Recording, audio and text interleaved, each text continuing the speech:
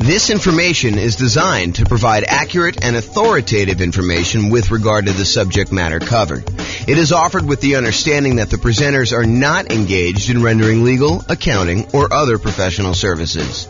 If legal advice or other expert advice is required, the services of a competent professional should be sought.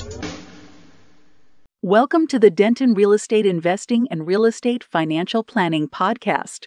Learn all about investing in real estate in Denton, Texas, with a combination of real estate financial planning and modeling with numbers specific to Denton, plus syndicated, more generalized recordings of live and pre-recorded real estate investing classes, not all of them specific to Denton. Be sure to stay tuned after the podcast for a message from our sponsors. Well, good morning and welcome, everyone. I am your host, James Orr, and today I got a really cool class. So yesterday, we went over the new loan comparison spreadsheet, which allows you to call up your lender, get the current mortgage interest rates for a variety of loan products, and then see the difference in monthly payment, which is really going to be the difference in how much cash flow you have if you're using them to analyze the same property. And then you could use that in order to make a decision about which loan to get and how much better that one is than another loan. And so the next thing that occurs to a lot of folks is, well, how do you actually compare and see what the difference is between one loan product and another loan product? And the most common version of that question that I personally get is, should I put 15% down or should I put 20% down when buying a rental property? And the reason I think this one comes up the most is a lot of folks believe that minimizing the amount of money you have investing in the deal is the optimal strategy, that is going to be the best way for you to approach investing in real estate, and that you should minimize how much you have in a deal every single time you buy a deal. And I'm here to tell you that there may be some situations where that is not the best thing for you to do. And I hope to explain that to you here today in this particular class. This class is going to be a really short class about the question, should I put 15% down or should I put 20% down when buying a rental property? And I will also warn you that you cannot just use my numbers. You need to call up your lender and get the exact mortgage interest rates for these different loan programs so that you can compare them side by side yourself with the actual numbers for that day, because they're going to vary. And sometimes it may not be this extreme. Sometimes it may be much more extreme than what I'm about to show you, but let's get started and look at this. So first thing is, call your lender, get the rates, fill in this form. It's a visual on the screen here of the form that I went over in detail yesterday. So go ahead and call your lender in order to get those. As I mentioned, your numbers will undoubtedly be different than what I'm showing you. You cannot just assume that, oh, James did the math for me once, therefore that is the math all the time. You need to do your math. This number does change over time. So really what we're doing is, you remember this shows you all the different government loan programs, the conventional owner-occupant loan programs. These are primarily for people doing like house hacking or nomad strategy where you're moving into the property. And then this kind of like greener section here is all the conventional investment property loans. And we've got 15% down with PMI, and then 20%, 25%, 30%, and 40% to show you. Today, I'm going to be focused in on this 15% to 20% kind of section. So this shows you the kind of like difference in monthly payments for the various loan programs for the investor loans only. And so you can see that the investor loan where you put only 15% down is significantly higher than the next loan program, which is the 20% down. In fact, if you just look at the difference in size of the drop here, you can see that the difference in size of the drop between going from 15% to 25% is way larger than the drop from 20% to 25%. And you might be thinking to yourself, wow, that's a really significant difference between going from 15 to 20 and 20 to 25. And yes, that is pretty common, because part of the problem is that when you get a 15% down loan, you also have private mortgage insurance. Not only does the interest rate change, not only are you borrowing less, you're going from borrowing 85% to borrowing only 80%, but in addition to that, you have private mortgage insurance, which is insurance that you pay to the lender to protect them in case you default. the lender's basically saying this, look, I would really prefer if you put 20% down if you got a loan. And you're like, but I don't want to put 20% down. They're like, okay, I'll tell you what. I'm willing to work with you on this. However, my concern is if for some reason something happens to you or something happens to the property and you stop paying on this mortgage, I might actually lose money or not be able to get all of my money back if I have to wait a few months for you to determine that you're not paying, then start foreclosure proceedings, hire an attorney, and maybe your tenant's not taking care of the property, and maybe I need to do a little bit of work on the property once I get it back, and then I need to go sell the property, and I need to pay a real estate agent, 4, 5, 6, 7, 8% in order to have them market the property and get the thing sold. And I have some holding costs while I'm waiting to do the foreclosure, and then also to foreclose on the property and get the property back, and then do the fix up I need to do in order to get the property ready to sell. And then the time period when I'm got the property marketed and the time it takes the property to sell. So I've got a lot of time and money and effort kind of tied up into this deal. And I want to make sure that I will get all of my money back in case you default and you stop paying on your mortgage and I need to foreclose. So I'll tell you what I'm willing to do. If you were to put 20% down, I feel as though that's a big enough cushion where I'm very likely, if all this stuff goes to poop and I need to foreclose on you, that I will get my money back. There's a possibility I'll lose some money, but the chances are pretty good that I will get my money back.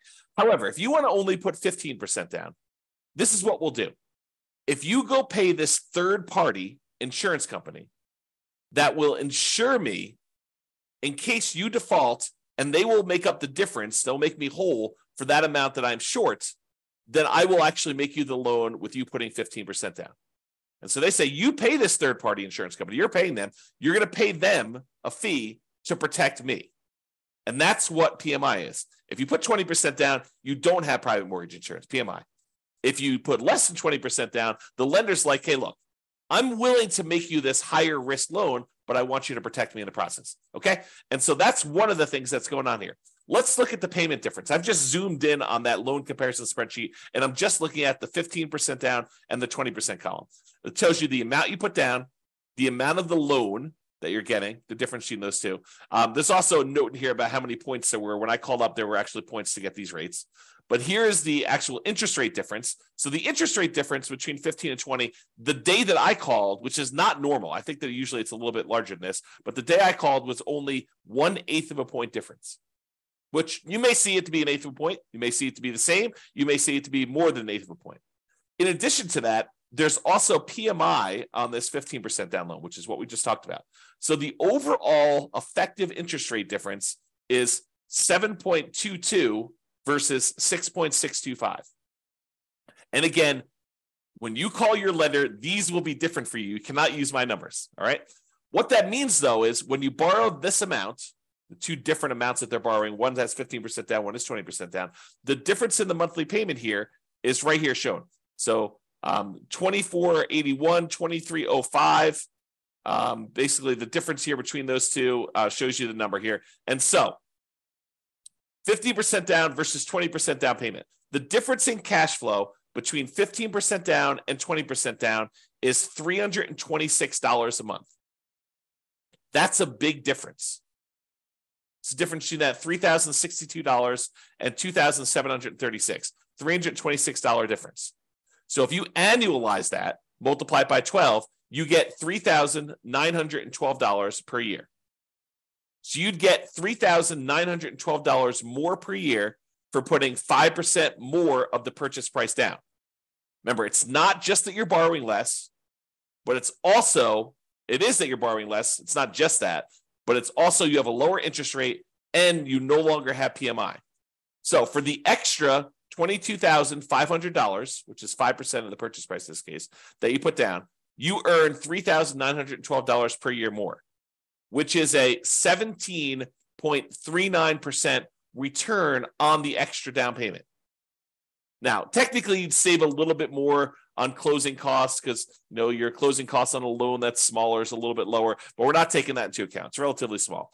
Also, because you put more down, your estimated return on investment from appreciation and debt pay down and your depreciation would be lower. You'd be less leveraged if you did this. So you got to take that into account too. But if you're really concerned about this cash flow number, realize that the return you're getting on that extra amount you put down, that $22,500 more, is about 17.39%. And that's like a cash on cash return on investment. That's the return you're getting in extra cash flow on that property. So are there a lot of other places where you could go where you could get an extra 17.39% cash flow return on your money? Yeah, sure. If you buy a rental property, typically it's more than 17%, but part of that is like deferred return. It's like your cash later return, your appreciation and your debt pay down return. This is really all about cash now. It's money in your hand from cash flow. So 17.39%. Not a lot of places that I know of where you can get that, especially on a lump sum of money of this size.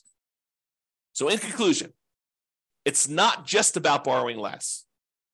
Putting more down tends to also improve your interest rate and eliminates PMI.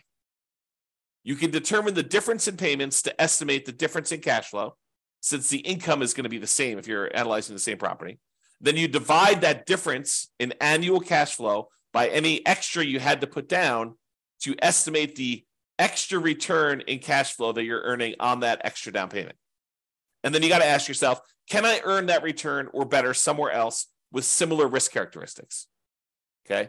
So the idea is do this calculation yourself and decide whether it is worthwhile for you to put this extra money down. And yours may not be 7%, 17%. In fact, it's very likely to not be 17%.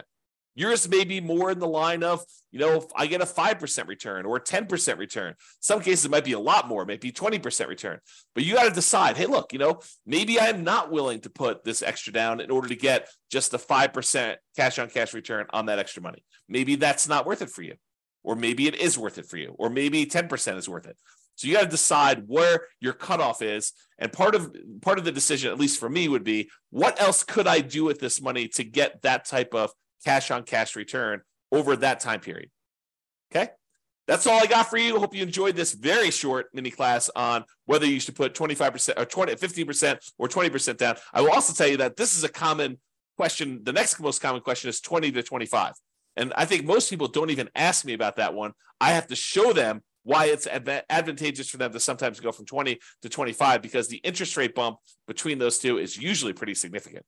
So same thing applies, though, if you're thinking about 20 or 25%, is you run the math and say, this is what my payment is at 20, this is what it is at 25%, this is how much extra I had to put down, and figure out what the difference is, figure out what the return is on that extra 5% down to see if it's worthwhile for you. That's all I got for you. This has been James Orr.